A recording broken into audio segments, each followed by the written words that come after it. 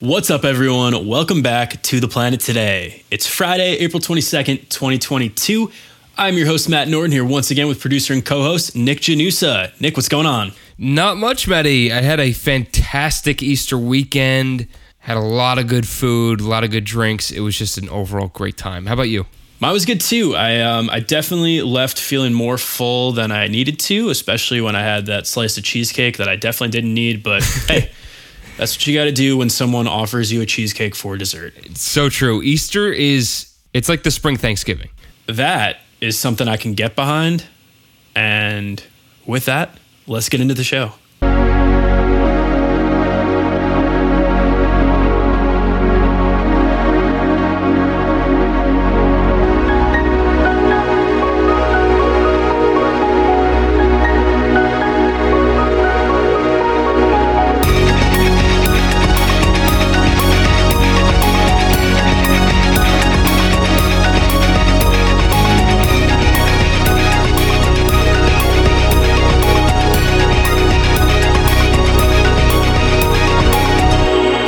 Welcome to The Planet Today, where we cover the latest in climate change, wildlife conservation, renewable energy, and environmental policy with 2 episodes every week coming your way Monday and Friday. All right, so let's get into our quick hits for the week. And our first one is by Katanga Johnson of Reuters, who writes, U.S. to resume oil, gas drilling on public land despite Biden campaign pledge. So Nick and I kind of alluded to this at the end of last Friday's show, but we're going to dive into it a little more on this one. Look, definitely a tough situation. On the one hand, totally get it. I understand why it's kind of necessary.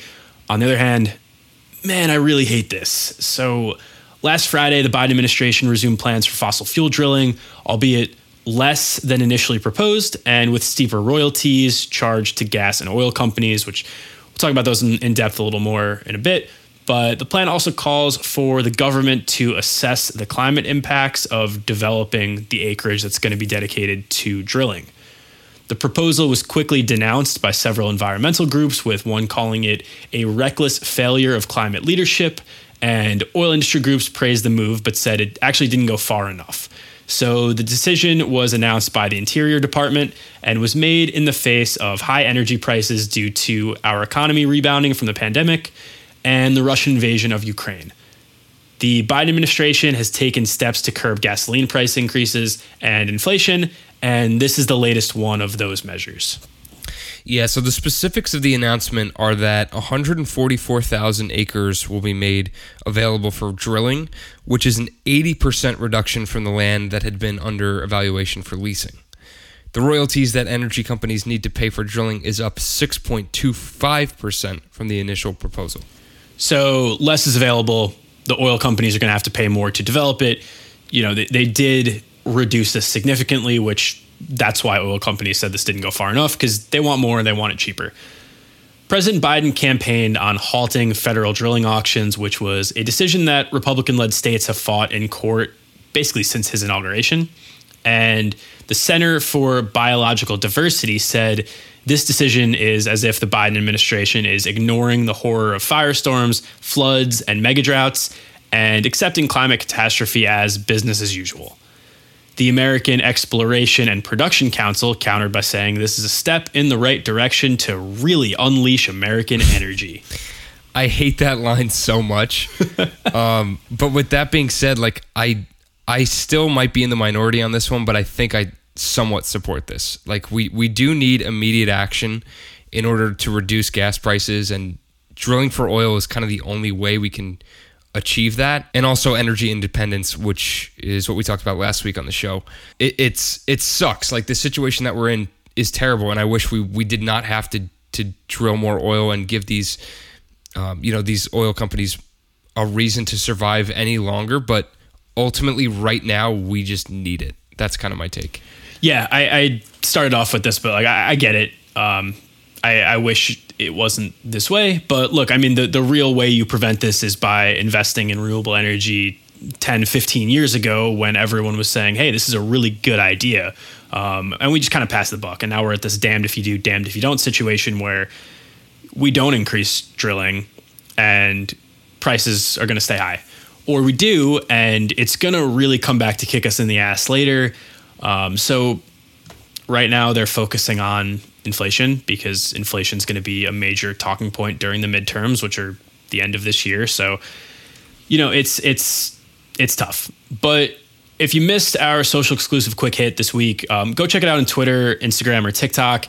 It wasn't all tough environmental news for the Biden administration this week. They actually reinstated a rule that will require federal agencies to consider indirect and cumulative environmental impacts of their actions, including those related to climate change. So the rule will also allow the agencies to expand consideration of environmental justice factors in decision making. So that's a positive environmental step that came out of this week. Yeah.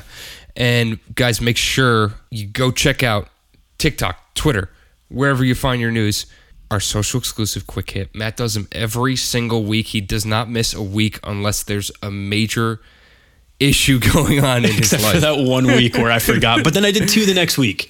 Yeah, exactly. He always pays it back no matter what, even if he misses one. 1 per week on average. Best you're getting out of me.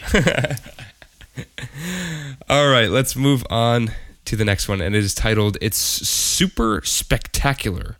See how the Tonga volcano unleashed a once-in-a-century shockwave, by Atish Bhatia and Henry Fountain of the New York Times.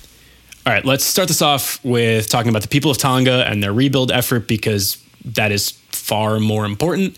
Tonga is slowly rebuilding 3 months after the world's biggest volcanic eruption in 30 years. Last week, the prime minister handed over the keys to the first rebuilt home of the 468 that the government plans to reconstruct across 3 islands as part of its recovery program. 3 people died from the tsunami, and a 4th died from related trauma from the eruption and its fallout. So, look, this is awful. And that was something that I had a hard time with the headline being, it's super spectacular, because yes, this shockwave that we're going to talk about in a little bit, spectacular is a great word for it, but I associate spectacular with, hey, this is awesome. This is good. I'm happy about this. And this is not, a happy situation, but it's fascinating to talk about the fallout. So that sonic boom that came from the eruption was actually loud enough to be heard in Alaska, and ash rocketed 36 miles into the sky. People in Tonga are starting to get back to normal, according to Sion Tomifalu, the Secretary General of the Tonga Red Cross Society, but added they still need psychological and social support, and the nation needs monetary support as it rebuilds. So far from back to normal. Absolutely. The New York Times published an interactive story that showed what happened to the atmosphere as a result of the eruption. They said this is something that scientists had not seen in half a century. The shockwave from the eruption circled Earth for multiple days. Yeah, it's wild to watch, because they show this graphic of the first 72 hours, and you just see the shockwave kind of go around the Earth. And the first time it goes from the volcano and circumnavigates, it's about 36 hours. And then they say in the article that it actually did that a second and third time over the next 72 hours, all at the speed of sound. Weather stations across the globe detected similar spikes in pressure as the wave passed, including those in the US, Britain, Germany, India, China, and Australia. So we are literally talking about all over the world.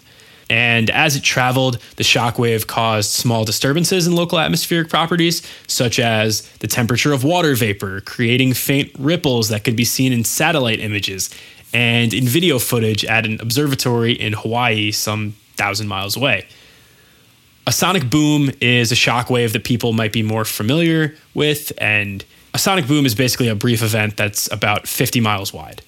The shockwave from this eruption encompassed the entire planet. Jeez. Yeah, that's terrifying. It's hard to fathom. Volcanic eruptions can sometimes generate tsunamis by rapidly displacing a huge amount of seawater. In the Tonga event, the tsunami traveled across the Pacific, generating waves as high as 4 feet along the North American coast and higher in South America. Yeah, so again, this is far away. This is thousands of miles, and we're getting 4 feet high waves or higher in South America. I get why they used spectacular, even though when I read it, I was like, that's kind of gross. Yeah, because people passed from it, like, you can't say spectacular, but I do understand. Yeah. So volcanologists are studying the eruption, which occurred underwater at a depth of less than 1,000 feet when magma rose from the volcano. By itself, that would be a very explosive event as the carbon dioxide and other gases in the magma quickly expand. But the magma also reacted with seawater, which caused it to flash violently into steam. All of this contributed to the eruption generating greater shockwaves than the Tsar Bomba, which was the Soviet weapon, which is considered the largest atmospheric test ever conducted. And this had greater shockwaves than that. So we were talking about absolutely massive shockwaves. It's crazy to think about, like 50-mile wide. Like, think about that radius. Just complete explosions. Like, I still remember 3 months ago that video. It was unbelievable to see all of that just smoke just fly up. Like, yeah, 36-mile ash plume. No, it's unbelievable, unprecedented. Yeah, and what's crazy here is, this is one of the largest volcanic eruptions that we've been able to see in real time, and we've gotten video recordings, we've gotten photography, we've gotten all of these atmospheric pressure stations around the world showing what happened. But a reference they bring up in this article, Dr. Greg Dusek of NOAA said this is probably the first time since the huge 1883 eruption of Krakatoa that a volcanic eruption created a global shockwave, which then generated ocean waves in harbors worldwide. So that eruption ruptured the eardrums of sailors 40 miles away and also circled the globe at least 3 times. So that's the sort of shockwave that we're working with here. It's unfathomable. That's insane. Ruptured the eardrums of people 40 miles away. That should tell you all you need to know. Yeah. All right. So after the break, we'll have a couple more quick hits for you. Stay tuned, folks.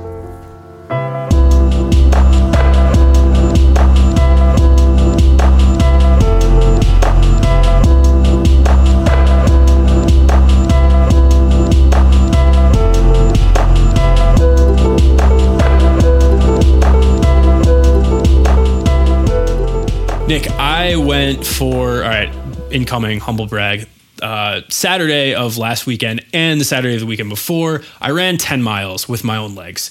And the second one, about 6 miles in, no joke, I will show you my text messages to Dan. I was like, dude, I left my Vala Alta at home for the run. I ran under some trees that were blooming, and I could not breathe for about a mile because I didn't have anything to blow my nose with. And I was just like stuffy and gross. And my mile split for mile 7 was atrocious. Allergies come at you fast, Matt. If anything you've learned from this show, you should know allergies come at you fast.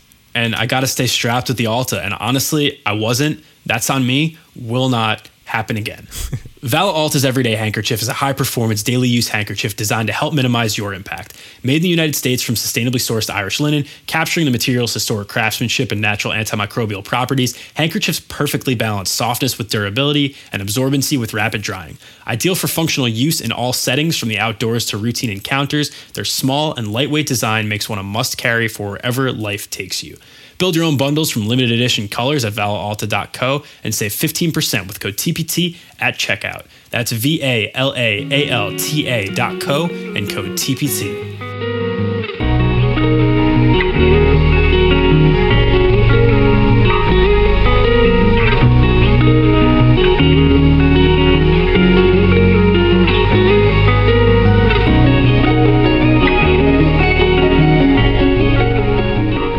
Welcome back to The Planet Today, folks. And next up, Maryland just passed one of the most aggressive climate laws in the United States by Jeff St. John from Canary Media. Maryland is the latest state to seek to end carbon emissions on a net basis by the middle of this century. The plan targets electricity generation, building heat, and transportation while incorporating environmental justice provisions. The Climate Solutions Now Act was signed into law after Republican Governor Larry Hogan refused to take action on it, despite opposing it and claiming it would increase energy costs. The state's legislature is controlled by Democrats and passed the bill on a veto-proof majority. So Hogan and other Republicans in the state legislature stated that Maryland isn't large enough to make a difference in the global warming, so they shouldn't accept the cost of transitioning the state to zero emissions. According to the author of this article, a nonpartisan analysis of the bill's costs and benefits found that it might increase energy costs over the short term, but also could yield long-term energy savings. Yeah, so the bill's supporters cited the global and local risks of climate change, sea level rise, more extreme storms, heat waves, and drought as strong reasons to act at the state level.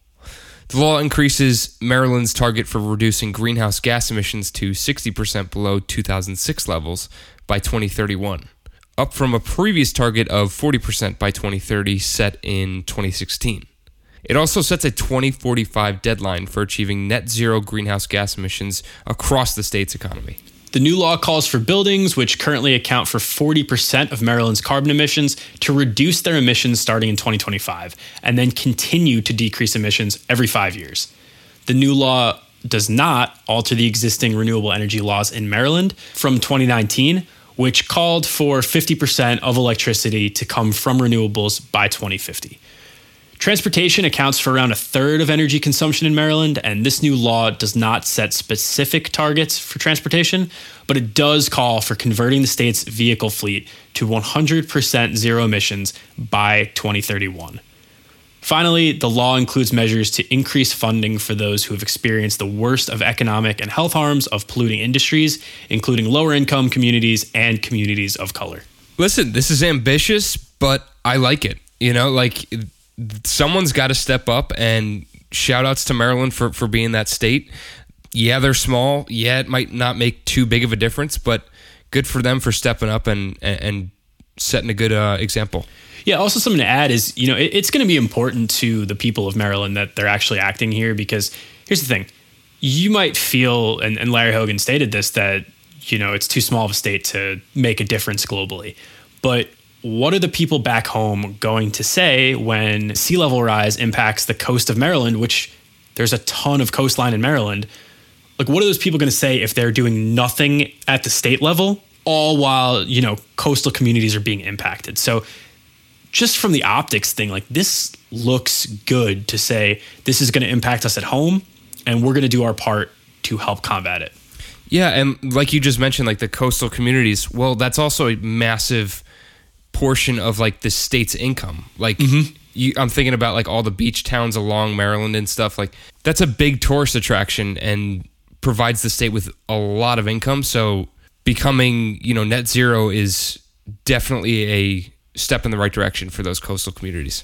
Yeah, it's definitely, I think, a positive step, and I'm glad that the state passed it on a veto-proof majority.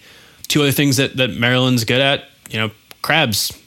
Old Bay crab seasoning, like that's going to be impacted by climate change. So you're not even just talking about the tourism industry. You're also talking about Maryland crab cakes is a big exporter. People go to Maryland as well to eat the crabs there. So yeah, I don't know. I think this is all around a good thing. Crab cakes and football. That's what Maryland does. Agreed. What is that from? Step Brothers? I don't know. It might be crab cakes and football. I don't know what that's from. While I'm looking it up, last guess, Wedding Crashers. Now that I said it out loud, I think it's Wedding Crashers. Yeah, you're right. Yeah, it's Wedding Crashers. Crab cakes and football. Nice. That's what Maryland does. All right. Our last quick hit of the week is from The Hill, where Alejandra O'Connell Domenic writes, over 1,000 scientists from around the world take to the streets in a week-long climate protest. The protests came after a report from the UN stated humanity only has 3 more years to curb greenhouse gas emissions and avoid climate-related disasters. Scientists took part in protests last week so that governments will make rapid and deep cuts to greenhouse gas emissions before it's too late. In London, 25 scientists glued pages of scientific papers and their hands to the windows of the Department of Business, Energy, and Industrial Strategy to force the people inside to look at the climate research that scientists claim the British government has been ignoring. In Madrid, over 50 protesters were arrested after throwing fake blood on the steps of Spanish Parliament's Congress of Deputies. In Los Angeles, NASA scientist Peter Kalmus and 3 others were arrested for chaining themselves to the front door of a Chase bank to protest the company's investment in fossil fuels. So I actually saw a video of Kalmus speaking about this, and I was going to bring up the quote when we were talking about this article, and it turns out that the article featured the exact quote that I was looking for. So he said, we've been trying to warn you guys for so many decades that we're heading towards a f***ing catastrophe, and we've been ignored. He added, the scientists of the world are being ignored, and it's got to stop. We're not joking. We're not lying. We're not exaggerating. Calamus and his fellow protesters were met by 100 LAPD officers in riot gear and arrested, which may be a step or 10 too far. The protests were part of a week of civil disobedience organized by Scientist Rebellion, the scientific branch of the climate change activist group Extinction Rebellion. Yeah, I mean, how many years have these scientists been literally shouting at us to be like, hey guys, climate change is real, it's coming for us, and it'll be on your front doorstep in soon enough. And we've just straight up ignored it, like everything. We've tried pretty much anything and everything to just put it on the back burner, like let's forget about it, let's make it the last thing we think of in policy, when we're talking about policy, or like on a presidential campaign, it's like barely brought up. And like these guys have to be so tired of it, to the point where this guy has literally chained himself to the front door of a Chase Bank and gotten arrested just to make a point. Like, it's insane that it has to get that far. It's really frustrating on a personal level. Not to make this about me, but you know, I've been environmentally cautious for a while now, and I've been reading what they've been saying. So I'm like, yeah, I get it. But you know, there's people out there that are like, why are they getting so mad? We just started talking about climate change with Paris in 2015. And like, no, we didn't. This has been years in the making. Yeah, it's a lot. And I know this wasn't like your favorite movie by any means, but it really reminds me of Don't Look Up, where the scientists are like, hey, spoiler alert if you haven't seen it. Hey, this is happening. It's important. There's a comet that's going to destroy the world. And people are like, no, just don't look at it and it'll go away, because that's the same deal with climate change. It's not an in-your-face problem yet for some people, so it's really easy to overlook it. But for others, this is already a now problem. And for years, we kept looking at it as, oh, it's the problem of our grandchildren and our great-grandchildren. No, It's the problem of us. Right now. It's the problem of our kids for sure. And hey, older generation, it's the problem of your kids. So yeah, that's why we get mad when we talk about climate change and we're like, I don't know how to convince you to care about people and to care about the planet, but you probably should. Yeah. It's a very basic, like, human element, like just caring about and like respecting other people and wanting them to live. I don't know, just wild. It's equal parts exciting right now, right? Because we're looking at this tech boom where like renewable energy is getting cheaper and more abundant, and you know, we can have it in more places. It's exciting to be a part of this renewable energy transition. It's exciting that more people are now poking their politicians and being like, hey, climate change is an important topic to me. So if you want my vote, you're going to have to act on it. And if you're listening right now, that also applies to local elections. We talk about cities in city councils where the cities are decarbonizing. It doesn't just have to come from the president. Yeah. It doesn't just have to come from the state level. This starts locally. Vote in every single election if climate change matters to you. And if you're listening 27 minutes into this show, I'm going to guess climate change matters to you. Yeah, definitely. All right.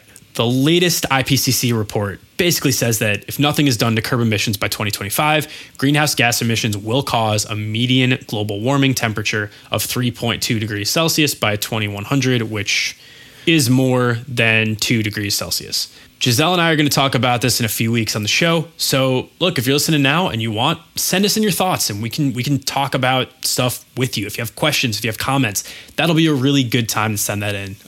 We're probably going to air it May 9th and record a couple of days before. So send it in. Yeah, definitely keep an eye out for that. That's going to be a very interesting conversation. Yeah. So for now, that'll do it for today's episode of TPT. Nick and I are going to be back on Monday for a discussion about cryptocurrency and its impact on the environment with recurring guest co-host CJ Bonafati. Yes, that's a fun one. So Matt and CJ did an episode about this in June 2021, but we're back with some new updates. CJ is always a good time to have on, and this episode, we already recorded it. It's going to be very fun. I'm excited for you to hear it. Make sure you tune in. It's fire. Until then, go give us a 5-star rating and review wherever you can. Follow our socials at Planet Today Pod. Email us at planettodaypod@gmail.com. You can follow me on Twitter at Matt Norden. We are produced every week by Nick Janusa, who also does the music for our show. Nick, where can people hear your music all week, all weekend, all month long? You can find it at soundcloud.com/BudlinCape, and that is BUDLYNCAPE. Go check me out, folks.